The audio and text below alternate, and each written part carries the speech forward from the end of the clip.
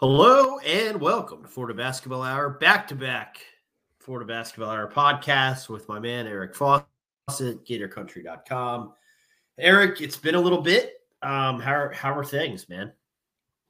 Oh, things are good. Like I kind of said at the end of the last podcast, it's been pretty busy times for us. It wasn't just like, hey, it's the off season, let's take some time off. I think we were both pretty busy, so lots going on. But what about you?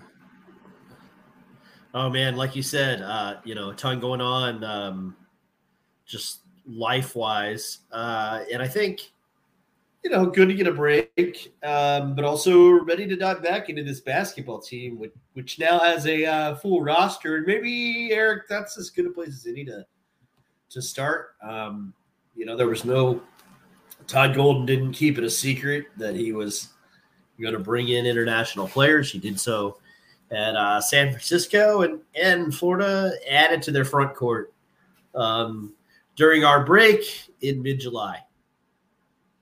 Yeah, they did. So I'm still kind of waiting on an official pronunciation of this big man. I'll tell you this. I mean, a lot of Polish people where I'm from here in Western Canada. So if this was like a guy I would be like growing up, like playing hockey with, he'd be some, pierogi slinging guy pronounced Shimchik. So I think it might be Alex Shimchik, which is also something that I heard on one broadcast. So Neil, I don't know if you have a better pronunciation, but for me, it's Shimchik, and I hate mispronouncing names. So I hope I'm not doing it, but I'm just going to have to go on the one broadcast I heard on that one for now. But what do you have a pronunciation here for the new big man? Yeah, I got Simchick until somebody from the program corrects us.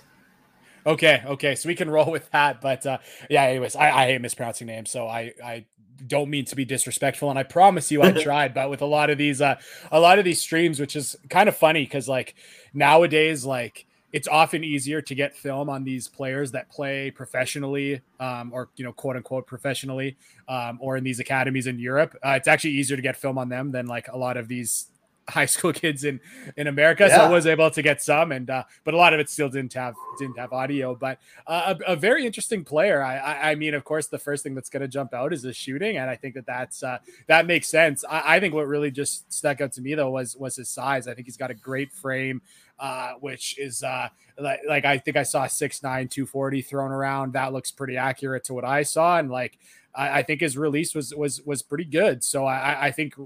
Right. You look at high major size. I think a really good shooter for his size. I think it's a great use of a scholarship. Yeah. What I like about it is that it's different. It's versatile in terms of like what their front court pieces are. I mean, we know that Alex Fudge is a guy that quote, jump out of the gym athlete, going to be strong defensively, period, and could grow into his offensive game. I mean, even when we had Todd Golden before we went on sabbatical there, Todd Golden talked about getting Fudge away from the basket, letting him put the ball on the floor and attack the rim. And I think that's something that he can do as a front court piece. So that's a little different than obviously what Jason Jatovo and Colin Castleton bring. And it's this staff seems very high on Jason Jatovo. I don't know if it's becoming an annual thing where every year Jason Jatovo looks better and better in terms of his like fitness on these videos that Florida social media puts out. I mean, Jason looks strong and fit right now, and that's great. Hopefully the eye's good, but obviously a different type of player, good footwork, really soft hands, but Jason's not going to get more than 15 feet away from the bucket. This kid, I think, can, and he's 19 or 20 already, so there's not that much of I think from a physicality standpoint, as you said, his frame is good, and it's SEC ready now. It's certainly not going to see a ton of frames that are totally different than what he was doing playing with professionals in Europe, and then he can shoot. So it's a different type of big, and I just like the way that they're very intentional about making their roster versatile and multiple, Eric. Yeah, it's pretty interesting to hear. Like, it seems pretty apparent that they've always wanted a front court player. I thought it was really interesting when Golden came on our podcast and said, like, I actually think we're going to play a lot of just one big, even though he kind of mentioned that like ideally he likes to be a 2 big team. It's also interesting relative to the fact that we know that Jason Jitoboh, well, we shouldn't say we know. We've heard good things about his health. We've also heard good things about CJ Felder's health, who even tweeted out himself that he like finally felt healthy for the first time in forever, like a couple months ago. They really aggressively pursued another big man, which makes me wonder if there's like any concerns for their health. Maybe not even in like the medicals, if it's just like one of those things where like, and I know even like, you know, our good friend Malik Grady always pushes back when I kind of say like, well, I'll kind of believe healthy Jason Jitoboh when I see it. And not just I'm making Malik the face of a lot of people, a lot of Gator country people on the forums as well get very upset with me every time I've said that he is, you know, I've called him, you know, injury prone, or that I don't think he'll be healthy because, and you can argue like, does not being in shape and not being able to do cardio, do you call that, you know, quote unquote unhealthy, injury prone? Like, no, it's kind of different, but I guess it, for me, it's still a little bit of like, when he can play a regular shift consistently for weeks on end, I will believe it when I see it. So I do wonder if this take is something that maybe suggests like, yeah, they definitely still want some contingency for some guys that have been injured throughout their careers. Colin Castleton has been quite durable up until that injury last year. So that's pretty awesome for someone who's going to be relied on for a big role and to play a lot of minutes. And a question I wanted to pose to you, Neil, I think I've got my own answer to it, so I'm pretty interested to see what you say. But actually, once again, shout out to Malik. If you are listening to this podcast, there's a good chance that you are one of many of the group chats that Malik Grady has curated. He is the great curator of Gator basketball group chats. So there is one that I've been in for quite a while. And one of the guys in there is Jay Markle. He's a writer as well. So you can, if you're listening to this, you can also add him to your Florida basketball writing rotation. But he said, and I don't want to misquote him, so I'll just, and I actually don't even think this was something that he was saying himself. I think he was actually quoting someone else from another one of Malik's group chats. But he said, again, I don't think this is his opinion. He's just kind of saying the question, maybe even a little rhetorically. He said, you know, when Mike White took 2 developmental bigs in Jason Jitoboh and Toon Gakic, people like, you know, us two said we were not fans. So he kind of posed, you know, maybe hypothetically, he's just like, so if Florida takes a developmental big now, why should we think differently? I'm curious what your response to that would be, Neil. Skill. I mean, plain and simple. I mean, this guy can shoot. Gakic couldn't. He was a track athlete that didn't score on a JUCO team that wasn't great, and played with better players around him. I think Simchek, you know, is he for 6'11", 240? Am I like super pleased with what I've seen from him in the post? No, but at least he can hit a jump shot, right? At least he's used to guarding complicated offensive actions because they run a lot of good stuff in Europe. You know, they're doing things a little differently than what Toon was playing against in JUCO. And then as for Jitoboh, you know, there was always some – I think the reason it's different in that Toon Gakic's at Texas State right now, which is a good program, but the reason that Toon Gakic is out of the Power Six right now and Jason Jitoboh is a guy Todd Golden is talking and speaking highly of is that Jason had some skill when he got to Florida. You know, I don't know how – quote unquote developmental he was other than I think I meant to say Osai Osifo of course I okay I misspoke. I of course meant Osai Osifo and two guys, the two guys the two guys you and me. I still had Jason on the mind from before. Sorry. Yeah, no, and I mean Jason was a guy who hadn't played a ton of basketball, right? So I get it, but certainly was the guy that we knew that he had post moves when he got to Florida. We knew that he had really good hands for a big when he got to Florida. We knew that he was quicker than his ginormous size when he got to Florida. And all of that has kind of hopefully will come to the surface and come to fruition. You know, you heard Golden rave about his split. So that's a little different. But yeah, I mean, with Gakic and Osifo, I'll stick to the one-word answer of skill. I mean, it's just a more skilled player. Yeah, I should have really been prepared for this podcast. I actually wrote down. So Jay, if you're listening, I'm so sorry for very badly misquoting you. Even when I said, I was like, I'm not going to say it verbatim, but yes, it was. Which I think is kind of a fair comment to say, like, hey, when Osai Osifo and Tune Gakic were taken, Eric, Neil, you guys were skeptical. What makes this any different? And I think you maybe said it best with your one word answer of skill. To me, my kind of thought was just like, and I know this is for people who are longtime listeners, this is going to be something that I've said a million times or talked about a million times, but I'm big on architects of archetypes of winning basketball. There is not a player archetype of Tune Gakic working at the high major level. When you look at the best teams that Florida is trying to be, and is trying to be for the last couple of years, trying to have been, you don't see a bunch of 6'7", 6'8", 190-pound front court players who are shot blockers and dunkers around the rim. Osai Osifo at 6'7", 220-pound, not super athletic but high motor. Like those guys work at a lot of mid-major plus schools. They don't work at the high major level. When you look at 6'9" or whatever we think Šimčík is, somewhere between 6'9", 6'11", 245 pounds. You look at that frame, you look at his shooting ability. That is an archetype that works. So the difference to me and why I wouldn't compare them would be that like you can look at the mold of a player of what Šimčík is, and you could say like, okay, players like that have success at the highest level of college basketball. When you look at Osai Osifo and you look at Tune Gakic, there's not. So that's why right as soon as those guys were taken, I said it is going, it's going to be long odds for these guys to really work out. And I think too, like, let's say, and I don't know if Golden will do this, but like, let's say Golden gets any junior college player for the 2023 class. There's going to be people that say like, oh, well, look at the Florida's last two junior college guys that have worked out. But like, the thing is like junior college players can work at the high major level. And we've seen this. But the guys that Florida have taken were like not even top 100 junior college players. So I just to get out at, and I don't know if Golden's really going to look down that road. It really doesn't sound like it based off what he was saying about his recruiting philosophy and that CBS piece, which I don't know if we're going to talk about. We very well could. It was excellent journalism, but it doesn't sound like it. But again, it's like it's like not only was like. It's just like when Florida was taking junior college players, they weren't even taking the kind of junior college players that have success at the high major level.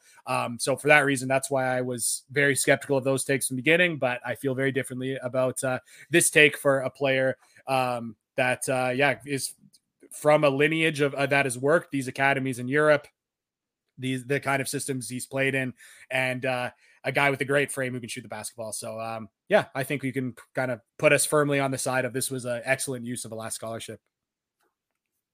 Yeah, I mean, look, Osifo was a little different, like a little closer. I shouldn't say a little different, a little closer to what like FSU and Baylor build with from the JUCO level. But he was shorter by probably 1 to 5 inches, depending on if you're at Baylor or FSU. And he was kind of more raw defensively. We talked a lot about how Osai Osifo had trouble in the pick and roll, right? And it was one of the reasons that despite the fact that he was pretty dang competitive on the glass in 10 minutes per game, grabbing 3.9 boards in his year at Florida, they couldn't necessarily put him out there because he would get lost schematically on defense. He had a pretty good year for Jordan Mincy. I mean, he led the ASUN in field goal percentage. He had 8 points per game, 6 rebounds per game. I mean, those are quality numbers for a sophomore player on a team that made it to the conference tournament final. And it was pretty darn good. And I think a lot of people kind of have penciled in to like their early bracketology, right, from the ASUN. But that's kind of the ceiling for him as a productive mid-major player. He's not going to be a JUCO guy that starts a national title game for Baylor or that helps FSU win the national title, to your point. And I think Šimčík, the main difference is like that jump shot is really nice, man. Like if he can stretch a defense, there's that. And then it's just operationally the way that he, fit. This is a take. That would be my other point. So skill and fit. I mean, I think it makes sense given what else is on the roster.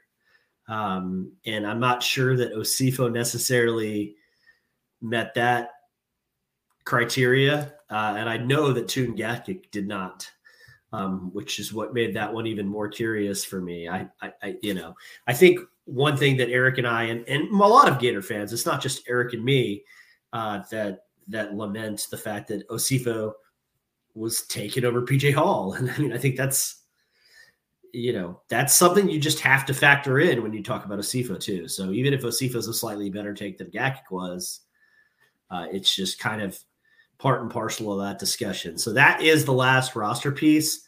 Riley Kugel actually is the last roster piece. He shows up on campus this week. So he is ready to enroll at Florida. A little late, but all his test scores are good. Everything's good.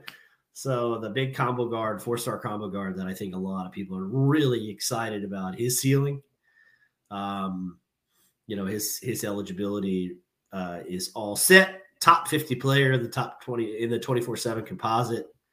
And I think kind of one of those guys that, because Florida's transfer portal class was top 10, as we talked to Blake about, we forget that Riley Kugel's coming in too.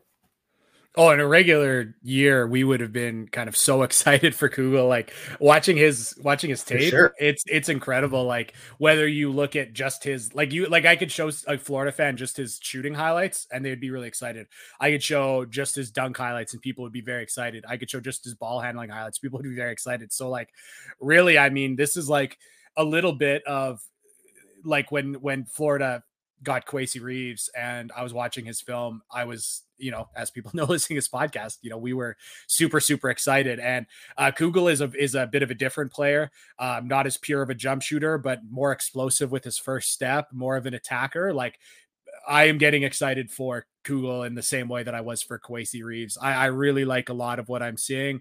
And again, it's one of those things where it's like, I want players who can make plays off the dribble, who can catch on a ball reversal and get downhill, get in the paint and make plays. And that's him. Just such a great first step. Obviously has athleticism when he gets to the rim. And he can shoot it really well from everything I've seen as well. So pretty easy to see why he is a top 50 player. And I guess he's pretty skinny, which I guess is the one thing that would make him not ranked even higher. But just every time I watch him, I mean, you could convince me he'd be ranked a lot higher because I love everything I'm seeing. I'm glad. And of course, I think maybe the academic uncertainty, one coach in the SEC told me, he's like, yeah, we were a little bit, skeptical about his grade situation. So it kept them from recruiting him as much as they would like to. And I wonder if that just like the lack of hype that kind of surrounded him because of the academic worries for a while. Maybe that's part of the reason he ended up finishing where he did in the recruiting rankings. But man, you watch the tape, it's super exciting. This is going to be a player that I know the starting lineups for Florida will rage on until November comes. I'm not suggesting that I think Riley Kugel will be in the mix for starting, but I do think he could be in the mix for playing more minutes than people expect. Yeah, I mean, absolutely, very possible. That kind of talent. So excited to get him and Simchek on campus as they get ready to, get into their late summer workouts and then get back together as a cohesive basketball unit in September. But that is roster construction. We can do recruiting, which I swear, I think I get 6-7 DMs a month to sort of basketball hour, talk about recruiting ever. Not really. I think once a year in the summer, we usually touch on it. We'll make that night tonight because Florida did pick up a commitment. The first next class commitment for Al Golden. In Thomas Haw. I've been told it's not Thomas Hawk, it's Thomas Haw. So, if that's wrong, somebody hit me up with that. But a 3-star player who it's very weird. And this is the difference between football recruiting and basketball recruiting. The biggest one to me is the lag in star adjustments, because this guy has a huge offer list now, but hasn't gotten that bump. So he seems like he's probably better than his top 200 24/7 composite rating. But what did you see when you saw this guy on film? Another skilled big.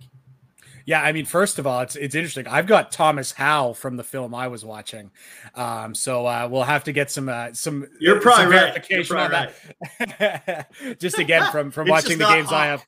It's not Hawk. I love Matt Norlander. He's one of my favorites, and all like has been. I've listened to their podcast for 5 or 6 years. The CBS Eye and College Basketball podcast, Yeah, but let me tell you, when I heard Thomas Hawk read it in his article, and I think I read in the article, and I had to read it over. I'm like, which again, at the same time, I'm watching the streams of his games, and sometimes the people announcing don't know either, but Thomas Howell is what they were always saying. So man, we bet Denver Parlor. I wonder if he's listening, just cringing. But yeah.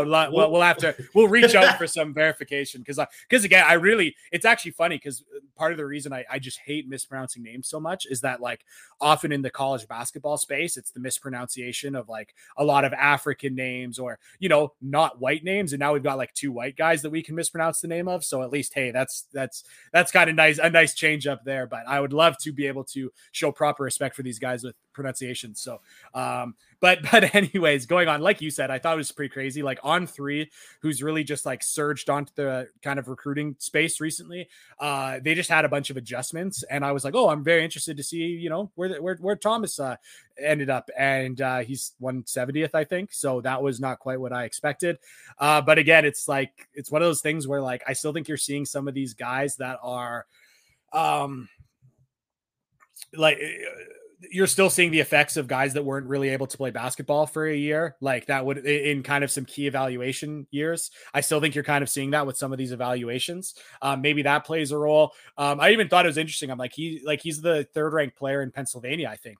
And there's some really good players in Pennsylvania that I was like, oh, like normally to be the 3rd best player in Pennsylvania, that would be saying a lot. But then you look at 170th in the country, it's like, oh, that's not as high as I would expect for the number 3 player in Pennsylvania. So maybe that's just an area of the country that has been neglected by some, and again, it is what it is. Ranking kids is tough, but I think that I'm going to maybe agree with Todd Golden on this one, where Golden said he's not really interested in taking players that he doesn't think can play right away and that he doesn't think are really good.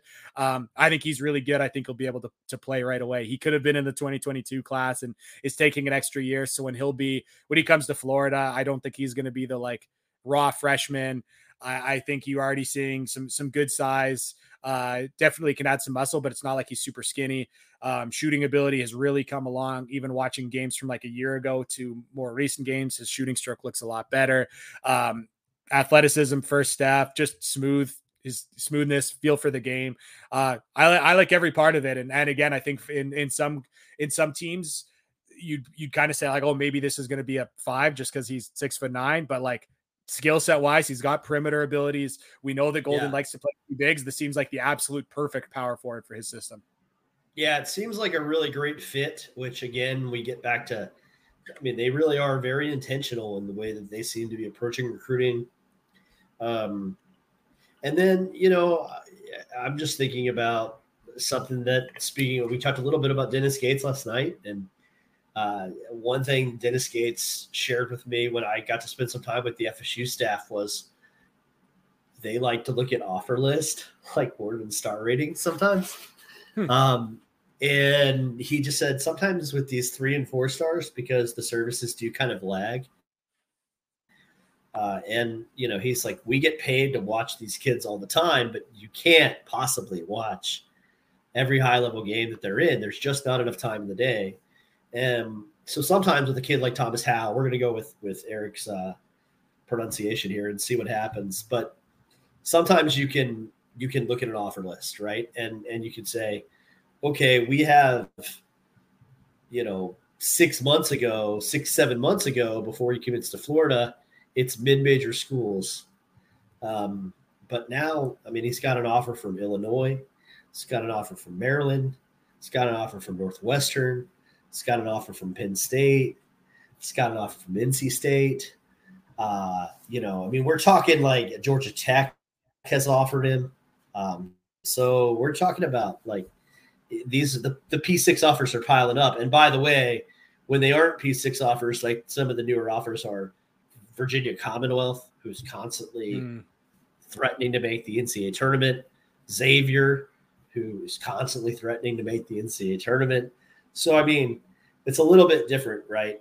Once you start looking at his offer list and you say, oh, man, he might be a little better than his rating. And then you watch him on film and you say, oh, this is a pretty highly skilled kid. Yeah, I really do respect a lot of the people that do college basketball player rankings. And it would be very tough. Like you said, it's to have a feel for, like, really you've got to have a feel for like at least the top like 200, 250, even 300 guys to make a respectable rating list. And it's like anytime that someone's off by like 20, they think you're wrong by like 20 names, they'll let you know. And so I know it's tough, but yeah, it's just one of those things where like I like a lot of what I like following a lot of these guys and I like a lot of their work, but at the same time, there's just like I just see a player like that, and I would be surprised if there's 75 or 100 players better than that, or that I would rather have for a high major basketball team. So yeah, pretty excited. It's also very fun to like I actually love to, another thing from the CBS piece with Norlander, just about how Golden is like, I want to, like, the most important players on my roster, or the most important players are the ones on my roster right now, not like 2023, 2024 kids. So like, yeah, he made it a priority to like make practice with the guys that are on the roster, and like to get a kid now that's in 2023. It's very courteous to us podcasters who maybe aren't the most inclined to cover recruiting. It's nice to get a name out of the way quickly like this, but it's also really fun to get to kind of to be able to follow him and watch his games this year. And that was kind of again, a thing that was really nice with like the Quasi Reeves commitment, is like we got a year to kind of keep tabs and follow along. Yeah. Get to see part of that journey. And now in college basketball, we're seeing players commit later and later. And I think that makes a lot of sense why they do that. But the days of this kind of like a throwback to like, oh, it's actually very fun to like keep up with players that are committed. And we know that we know our man Hawk grew up a Gators fan, and that's pretty cool too. It's always cool to hear stories like that. Actually, I mean, one more thing about the whole Thomas Hawk thing. It's like, it was unbelievable to me because it was so different than like the Thomas Howe I was hearing on streams. But at the same time, it's like almost believable now, because we seem to have this rash of players in college basketball, like Max Asmus, whose name is spelled with a B in there, or like Christian Brown at Kansas. Like, it does seem like recently in college basketball, we're getting all these people who have just like quote unquote pronunciations of their name that have like very little to do with the spelling, that like there's almost part of me that was like believed. I was like, if this is like the phonetically supposed to be pronounced Hawk, it's, I mean, maybe, but again, let's hope we get some verification on pronunciation soon. But yeah, good get. Pretty excited for this one, and it also kind of signals a lot about what Golden's looking for in recruiting, and that's pretty cool too. Not to bury the prior regime, but I will say that Thomas Howe, our boy Hawk, had more P6 offers than top 50 24/7 composite Dre Ballard. So that's actually, and that's when you talk offer list. Yes. And that was like, I think it was like, SMU was maybe the next best offer. I mean, this is deep in the recesses of my brain, but that's a great point. Like SMU or Ole Miss. That was like that. DeAndre Ballard was a perfect example for a lot of things too. I mean, and then anytime we want to talk about like perhaps the actually this might actually come up too with how the Gators are recruiting a lot of Atlanta kids. Remember how you and me, we said some things that we thought a lot of Atlanta basketball players were overrated. We'll have to see exactly who Golden targets, but again, there are a lot of great players in Atlanta. I do think some have been very overrated in the past. DeAndre Ballard is one of them. I got to get ahead and say that, sure, Neil, before the Gators land an Atlanta Celtics kid or one of these really good Atlanta kids. So staying with recruiting for a second, and I want to get to Norlander and the Athletic because I think that's a good landing spot after a bit of recruiting. But Florida does have some offers out. Shaping up their 23 class. I'm going to include Liam McNeely, even though he's a 24 kid, because Montverde has like 5 dudes in the top 75 for either 23 or 24 on their roster. That's really silly. I kind of want to see them play. That's even more than they had. That's one more top 75 player than they had when it was like Nembhard and RJ Barrett and all those cats. So we'll see how that goes. Liam McNeely just lit up the Peach Jam. So, lots of reclassification chatter after his Peach Jam performance. I get it. I don't think Florida will be in on Jalen Carey, who was another guy that kind of came out of nowhere at the Peach Jam. I'm not bringing him up just because he's a Westminster kid, I promise. Or he's also Vernon Carey's brother. I do hope that Youngstown State joins the legion of people from that particular conference that offered him in the last week. Because if you look at his Twitter feed, it's like a host of like really good mid-major offers have come in. But the Power Six is sort of waiting, I guess, because he's not Vernon and he's only 6'7". So he doesn't quite have big brother size. But when you're averaging 24 and 12 at the Peach Jam, you're a pretty good player. And I did see that FIU and Miami have offered. So there you go. Miami, the first real big time offer, but we'll see. I know that they recruited Vernon to the bitter end. And lost, but sometimes that happens. Florida, a couple other guys that I don't know if any of these guys were also at the Peach Jam. If they were, they weren't on the all Peach Jam teams like McNeely was. But Florida does have an offer out to Chris Parker, who is a native Floridian, kind of fits in with what Todd Golden told us about wanting, a lot of versatile wings. Also fits and checks the box of like, we want to win in-state recruiting battles. Quincy, Florida, right down the road. It looks like could be a Florida State deal, which that's fine. And he could be a 5-star player, Eric. Oh, I think so. Just again, like 6'6" wing shot maker. I didn't see like, again, this is just a couple of games being watched, so I could be very wrong with my evaluation after I say that. After I said earlier that I'm like sometimes don't agree with talent evaluators. Now I'm going to be like, well, based on the 3 games I watched, let me be an expert. But I didn't see like ridiculous athleticism. I saw like good athleticism, but still, it's like he's a 6'6" shot maker, and that's good enough to sometimes be a 5-star anyways. I think if he shows a little bit more athleticism or adds a little bit more muscle, it could certainly be in that mix. But I think he's like a top 50 or top 60 kid. And I think like, yeah, you see 6'6" shot maker, sign me up, especially, yes, again, an in-state Florida kid. That's checking a whole lot of boxes. And I think, yeah, when like you mentioned, when you see these Florida offers, when you see these wings offered, it's checking a couple boxes that we think is going to be there for making Florida an elite program. So pretty excited for that one. And like you said, it looks like it could be an in-state battle for this one. So I think the first time that I think Golden's already won over a whole lot of people. If he beats out Florida State for a big time recruit, that'll be another cause for celebration, and even get some of the casuals over to kind of start gloating on Twitter. So that'd be a fun one to get. Another one that they're competing pretty hard for is Jizzle James. Fun name, Edgerrin James. If you're Edgerrin James kid, like you might as well have like just go buy something else. And if you're gonna go buy something else, like Jizzle James is one of the greatest things to go by. Florida's gonna recruit a point guard. I think that's pretty clear. He seems to be their top point guard target. He was not at the Peach Jam. He was on an official to Georgia instead. So, I'm sorry. That is totally incorrect. He left the Peach Jam to do his official to Georgia. So there you go. Official visit to Georgia, lead recruiter at Georgia, Eric Pastrana. So fun times, man, for the Orlando native. But Florida, Georgia, Butler, Xavier, some big time programs. Yeah, Xavier's really going after a lot of big names now with Sean Miller there. We know he's recruited at a high level out west, and he's kind of going after top guys all over the country now. So pretty interesting. I guess a little bit of a hint before we go and talk some PK85 later, I'm sure. But it's almost funny. I didn't actually know that he left Peach Jam to go on an official visit to Georgia, but it is kind of funny because he is this kind of style of player that we talked about on this. Like, last year on the podcast, we were talking about how Mike White was going after all these like smaller 6'1" guards that were fast and could really defend at the point of attack.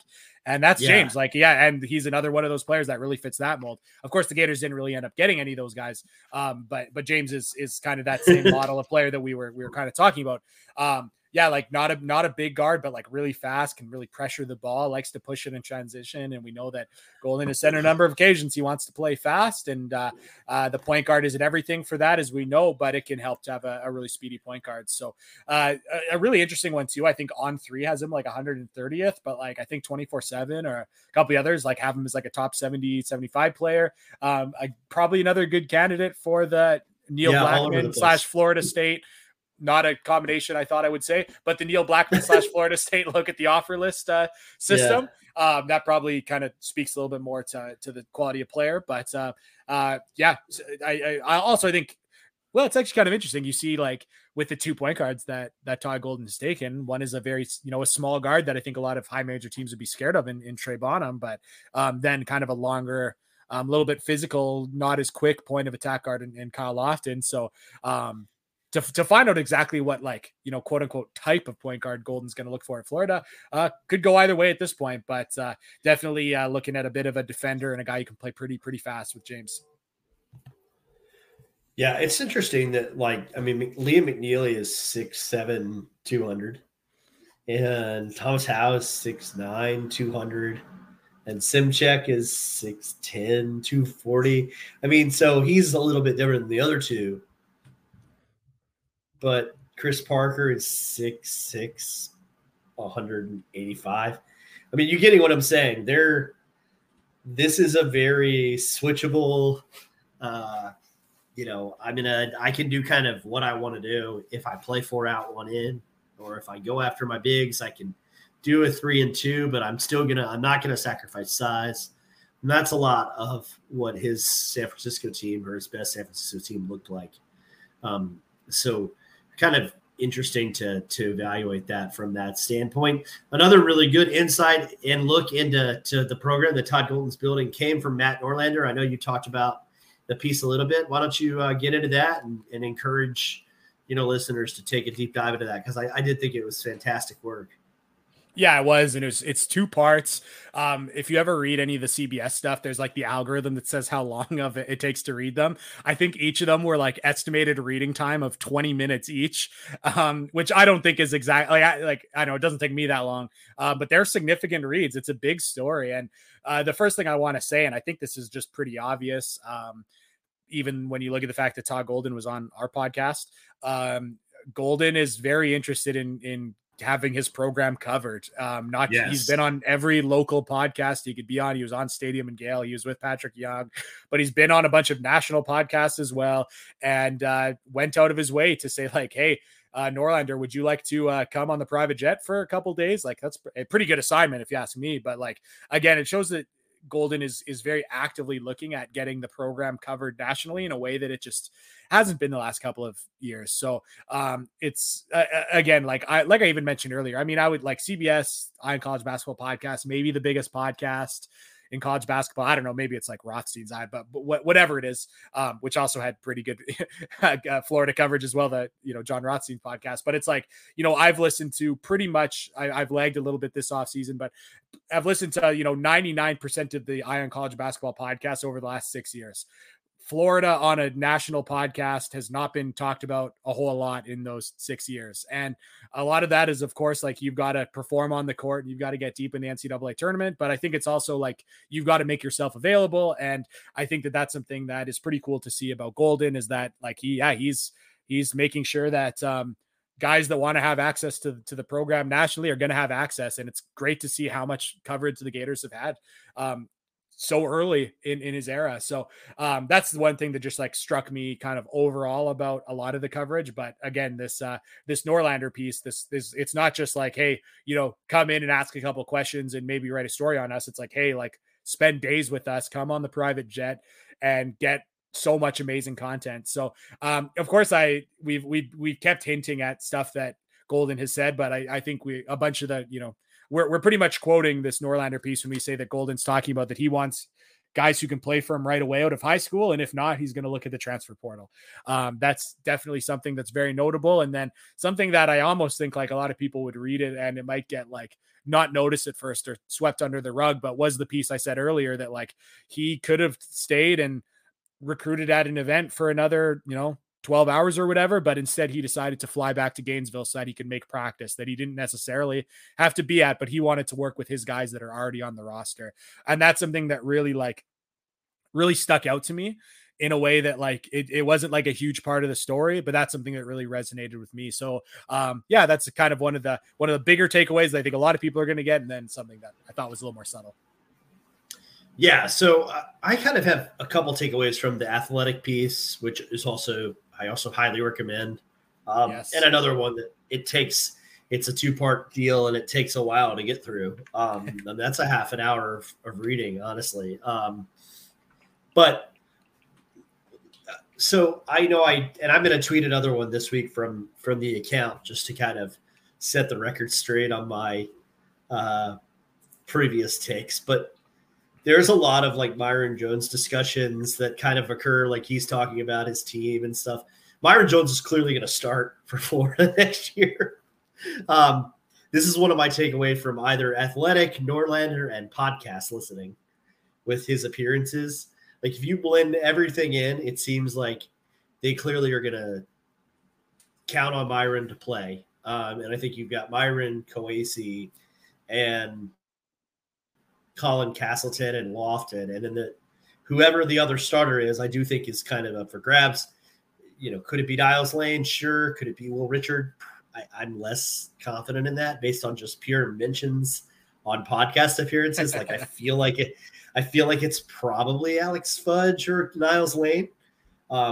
It's as you can see, keep saying, yeah, we're excited about how Niles is shooting it because we know he can defend.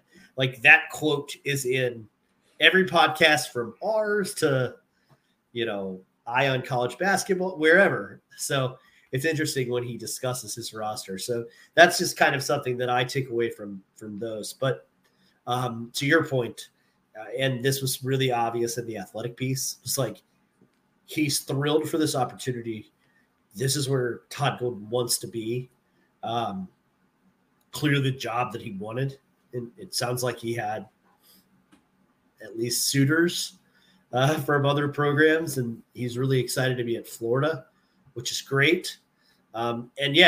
Promoting and talking about the basketball program in a way that if you are a longtime listener to the podcast, you know that Eric and I kind of said, wouldn't it be nice if Florida promoted their program the way that Arkansas has promoted its program? Wouldn't it be nice if Florida was promoting its program the way that Bruce Pearl and Auburn had been promoting their program? Wouldn't it be nice if Florida was promoting their program the way that Texas A&M and Buzz Williams are promoting their program? Well, Todd Golden is doing that.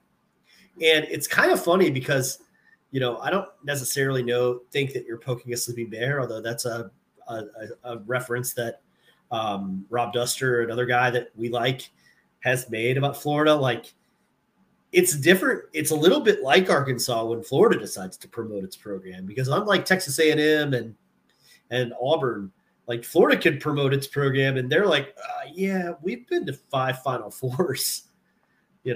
We went back to back. We have 9 Elite Eights. We've won the 3rd most SEC championships. Like Florida can say stuff about their basketball history when they do that. And it's cool that Golden has embraced that, and it's really, really refreshing. And maybe I'll admit something I underestimated was the jolt of energy that it's given the program.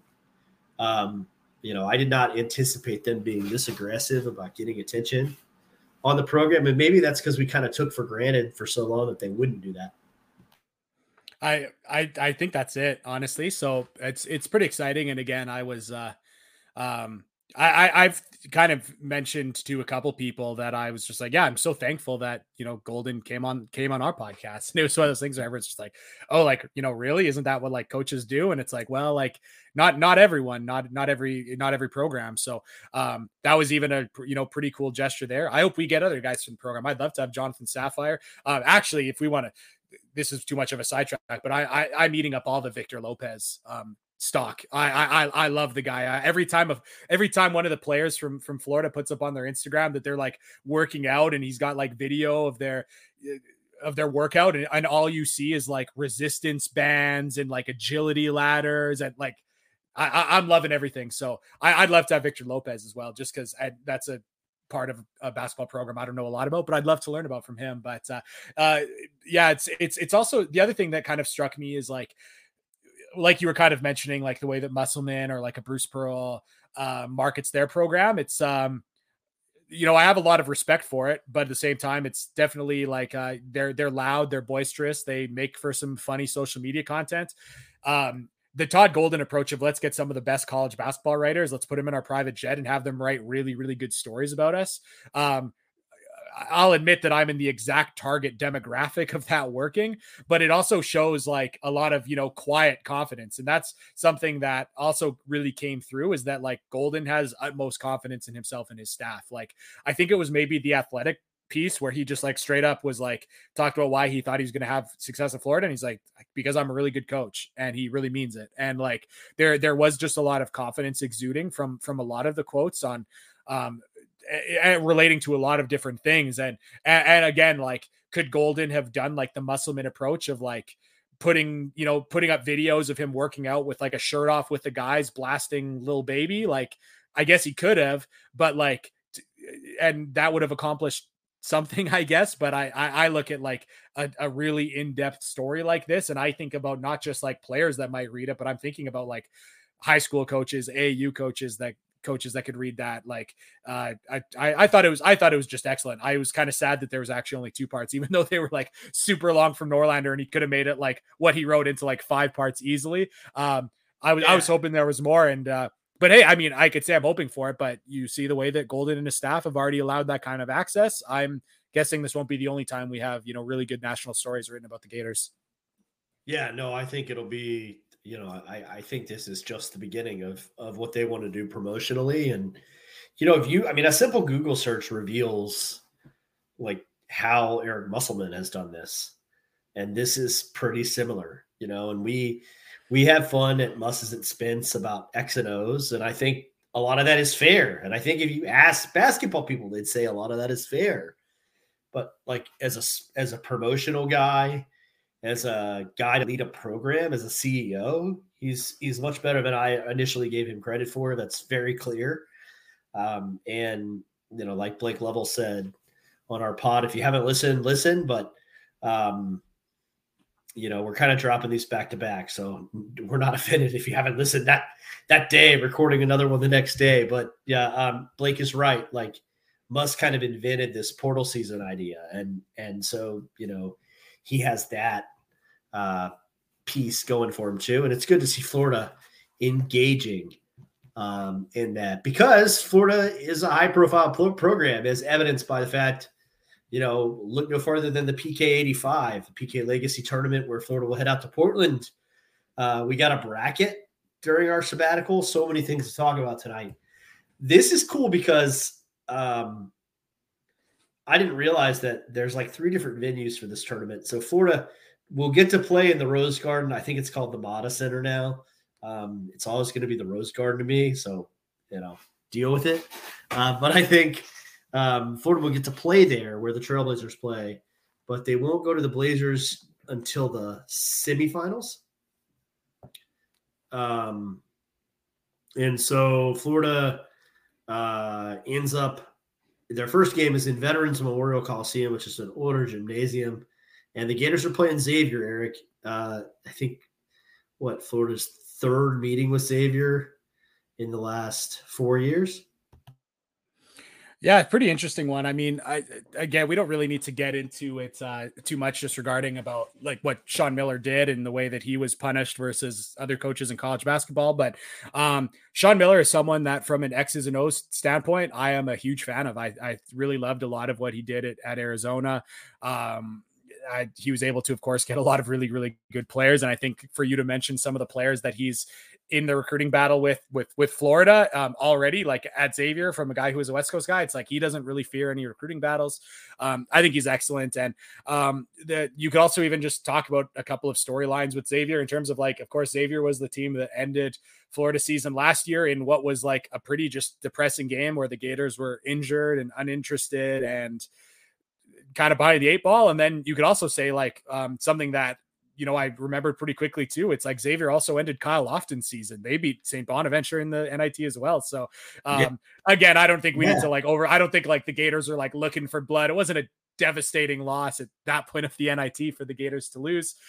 Or St. Bonaventure had a great season ended by Xavier. But a lot of those players are returning for Xavier. They have a very different team than the Sean Miller Arizona teams. They're not as athletic as those Arizona teams, but they are pretty skilled and have some guys that can shoot the basketball. But I think that's going to be a really good game. And Sean Miller's an excellent coach. I'll be really interested to see if he brings back a lot of the pack line. Like, he was one of like the big pack line guys when that was really getting like, really popularized in kind of the, well, not popular. I mean, the pack line has been around for a long time, but kind of the second wave was like, of course, you know, Bennett at Virginia, but like, you know, Sean Miller at Arizona was kind of right there. So they would really protect the paint. They'd kind of dare you to take shots. And I know that I shouldn't say no, really banking on the Gators being a much better shooting team than they were last year. But I think that Sean Miller is going to probably dare them to make shots, and on a neutral site out on the West Coast, it's those can be first game of an MTE. Sometimes those are games you can go cold. So like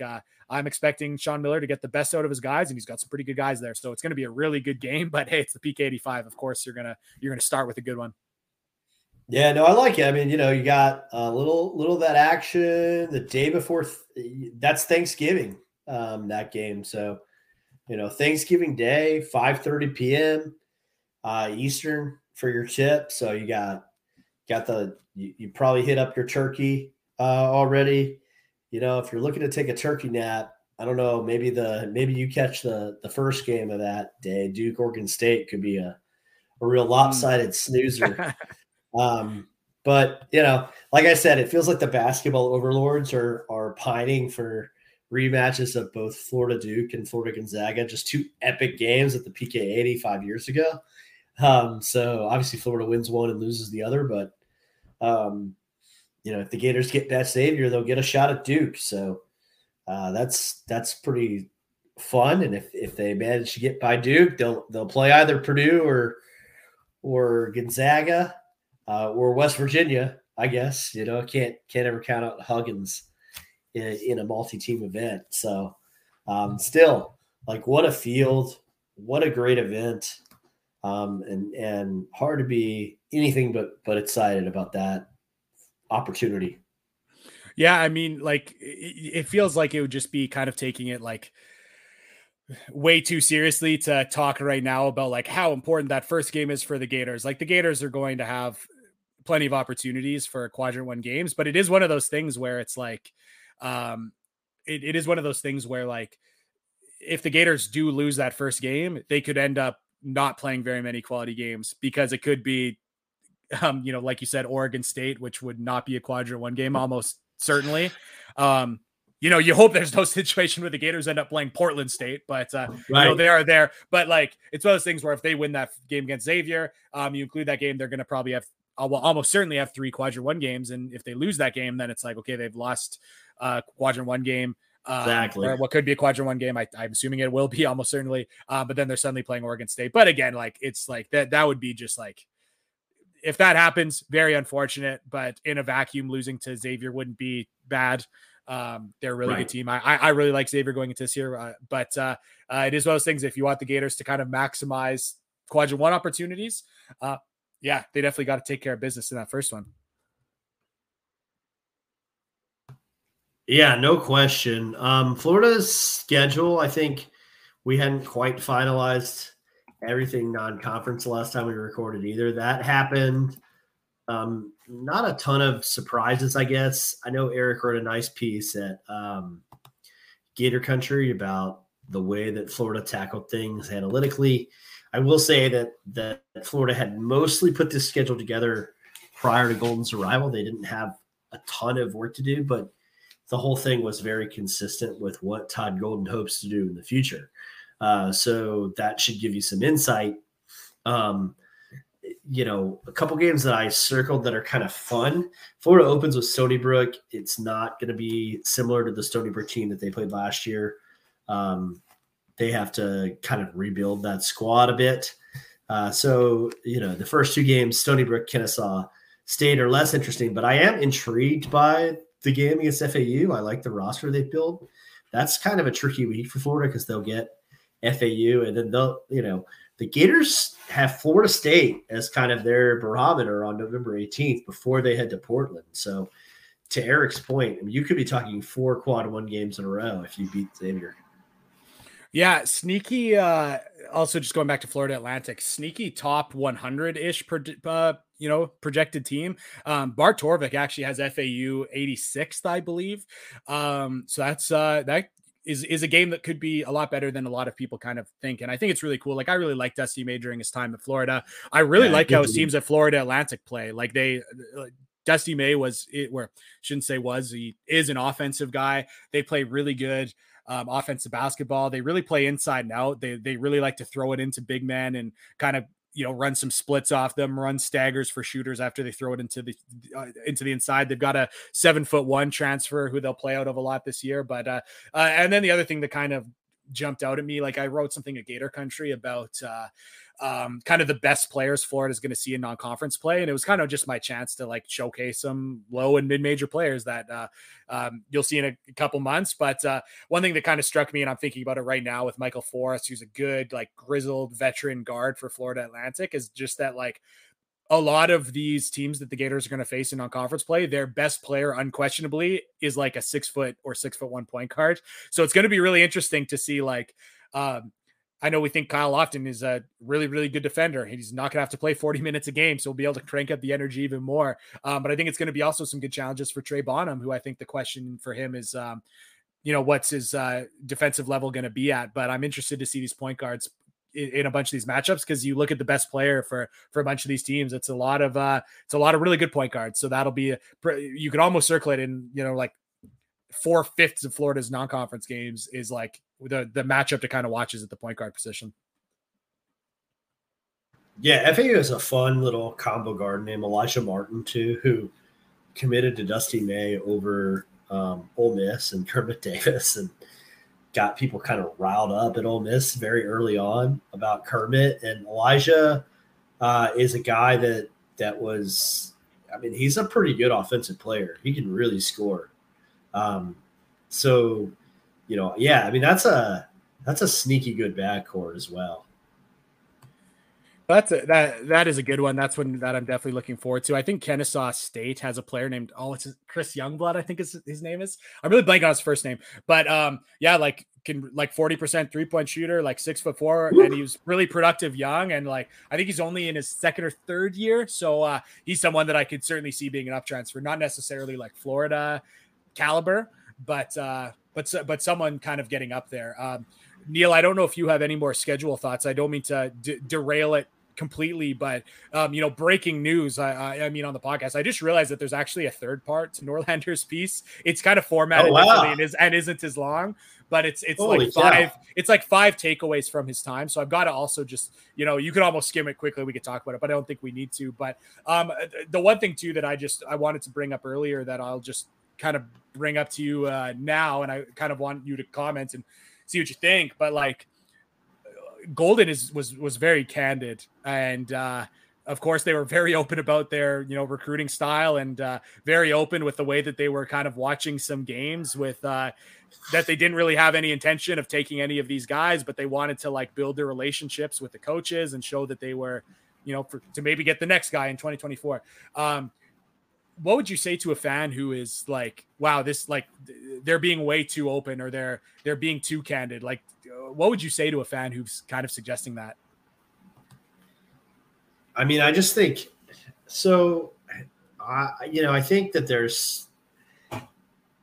that's a great question. And I think that the best answer I have is after this kind of wall of secrecy that was around Florida's program under the last regime, this is just like, I'm still refreshed by it. And I'm wondering to me, I'm kind of wondering if maybe some of the strategy, especially with not having a ton of connections to the state on the staff, if some of it has to do with that too. Like, look, we're going to tell you what we think, and hopefully that helps us cultivate trust in state. I think that's my best answer. Yeah, I was kind of just shocked to see some of the pushback from some fans that thought that they were being a little bit too open about their strategy. And like, honestly, like I loved pretty much everything that, like, I was eating up everything that Golden was saying, and I agree with it, like pretty much everything. But like, I didn't actually think it was like any of it was like crazy or revolutionary. Like, I think there's a lot, like you can just see the offer list for a lot of these top 100 high school kids, and you can see that the offer list don't look what they look like what they normally do. And you see mid-major teams that are getting quality high school recruits that they wouldn't normally get, because there's teams that are like high major teams taking less of them. So like the idea that like, hey, we're not interested in like taking 4 high school kids and developing 2 of them for 4 or 5 years because we don't think those guys will actually be around. Like, I just didn't think it was like as revolutionary as apparently a bunch of fans who like read it and were like, why would the Gators be so open about this? Or I think too, there was some pushback to the comments about like that, again, that they were like, hey, you know, like, we're actually not interested in taking any of these guys players right now, but we just want to show this coach that we're like, you know, giving him some time now, because maybe we'll get like, I just thought that like literally I thought that was recruiting. You know what I mean?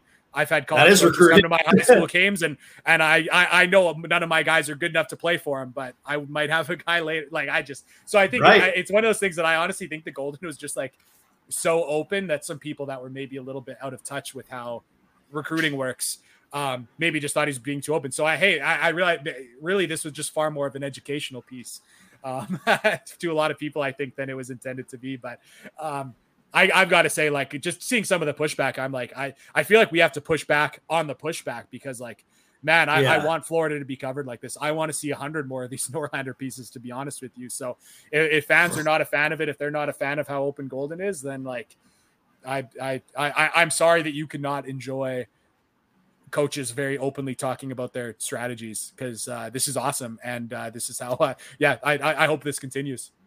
Yeah, and I'll give you an example. I mean, Leonard Hamilton came to see, you know, a Westminster game, and I think people in the gym were probably like, "Oh man, Ham's here to look at Chase Johnson or whatever," and like, we all know Chase could shoot, right? But like, he wasn't going to get a scholarship at Florida State, right? Like he just wasn't, you know, and Dudley Blackwell wasn't somebody that FSU. Like, that FSU kind of bailed on him pretty quick, you know, for whatever reason. And Ben Middlebrooks was an afterthought because he was so young at that point. I mean, it wasn't like there was nobody that was going to Florida State, but he was there because at some point in time, you know, a program like that is probably going to produce somebody that might go to Florida State. So if Leonard is in the gym and puts in FaceTime with a 9th grader who ends up being Ben Middlebrooks and, you know, goes to Auburn, or Clemson or whatever, but, you know, that's fine, but still a player that's a Power 6 player. So that's why they're there. It's not, you know, and being honest about that, I don't think hurts anybody. So I'm with you on pushing back against the pushback. Somewhat. I will wrap the Florida scheduling thought and get us closer to closing another long podcast with, like, it's funny to me that this UConn game, that Florida finally gets the return game. And I'm not sure that's like one of the more interesting non-conference games on Florida's schedule, unless you like really buy into the fact that Hurley's going to be able to rebuild that roster real quick. Yeah, I haven't loved watching these UConn teams recently, and they've had some success. Don't get me wrong. I'm not trying to speak ill of them, but yeah, they're a team that I think is pretty hard to watch on the offensive end, and they've had some really good athletes, and hey, they got the better of the Gators. So I'm not saying can't be effective, but Adama Sanogo is definitely just a monster. He's kind of like, I was going to say like Oscar Tshiebwe light. That might be even, you know, I didn't really think too much about that comparison, but he's a monster on the inside, rebounding monster. They're physical. They play really, really hard. They really take on the personality of their head coach, who's a very fiery man. So it's one of those games that, like, from an aesthetic standpoint, I don't think it's going to be it's not going to be the prettiest on Florida schedule for sure. But hey, it's still going to be a good team and an opportunity for a good win. But if we're going to rank games by how excited we are for a good basketball product, I don't think this is going to be it. And but hey, it's a game that certainly will prepare you for some of the SEC games. Maybe not that kind of like same athleticism of a lot of SEC teams, but definitely the physicality level of some SEC teams. So that'll be an interesting one. Yeah, Sanogo like decided to come back so quick. I almost forgot that he was back, Eric. But yeah, I mean, like, there's a lot of great post players that decided to come back. Shout out NIL, by the way, for that, I think. But yeah, I mean, like, they don't play particularly, as Eric said, a very aesthetically pleasing type of offense. And like, they didn't also bring in people that really fix that. Like, I mean, Tristan Newton is a guy that I think a lot of people would have liked. He's a nice player from East Carolina that they brought in the transfer portal. But like Naheem Aline, Florida fans will be familiar with him because he decided to like make all his 3-pointers against the Gators after shooting like 28% on the year in the NCAA tournament. But like, I don't think Naheem Aline is a particularly highly skilled player offensively. I don't think Mike Young like lets him depart Blacksburg if he was going to be missed terribly. I hate to say that like that bluntly. But that's kind of my thought on that. And then, so yeah, it's Sanogo, but Castleton has done well against bigs of that ilk, with the exception of Oscar Tshiebwe. I just think it's a nice matchup for Florida, and I think UConn is a little overrated because of some of their offensive deficiencies. So it's not a game that interests me quite as much as like a Florida Xavier or even a potential, third place game against West Virginia or Purdue would. Well, and I think people know, like, well, I mean, I like really good schematic coaching. So I really like I liked watching Sean Miller's team. So I'm really excited for that one. And I like some of these Xavier players. But of course, people know my favorite coach in the game, Porter Moser. Like, I'm scared and excited to see Oklahoma because I thought that, I don't think they had a lot of talent this last season. And, they found a way to beat the Gators. So we'll see what happens when I think they have a little bit more talent. But I think that they play a beautiful style of basketball. So that's going to be another kind of really fun one to watch. And again, honestly, we're talking aesthetic going back to Florida Atlantic. Like, they play a very aesthetically pleasing style of basketball too. So that's going to be good. But I'm glad you kind of mentioned it earlier. And I know Golden said it on our podcast that like they didn't have much to do with the schedule. They scheduled like Ohio, and I think that was it. So just to be clear with people, like, it's a good schedule. Don't get me wrong. I'm not saying like, oh, don't blame Golden or his staff. It's not a bad schedule. It's a good schedule, but we haven't quite. Well, I just want people to know that we haven't yet seen Florida's staff's fingerprints on the schedule quite yet. So I do look forward to next season where we can see exactly the strategy they want to kind of employ. Yeah, no, that'll be super fun. We have probably so much more we could get into tonight, but we've gone, 70 minutes of content. So hope you guys got enough to digest. We'll do like listener questions and pack that into a show probably sometime next week. But it's good to be back, and go Gators. Keep attacking closeouts.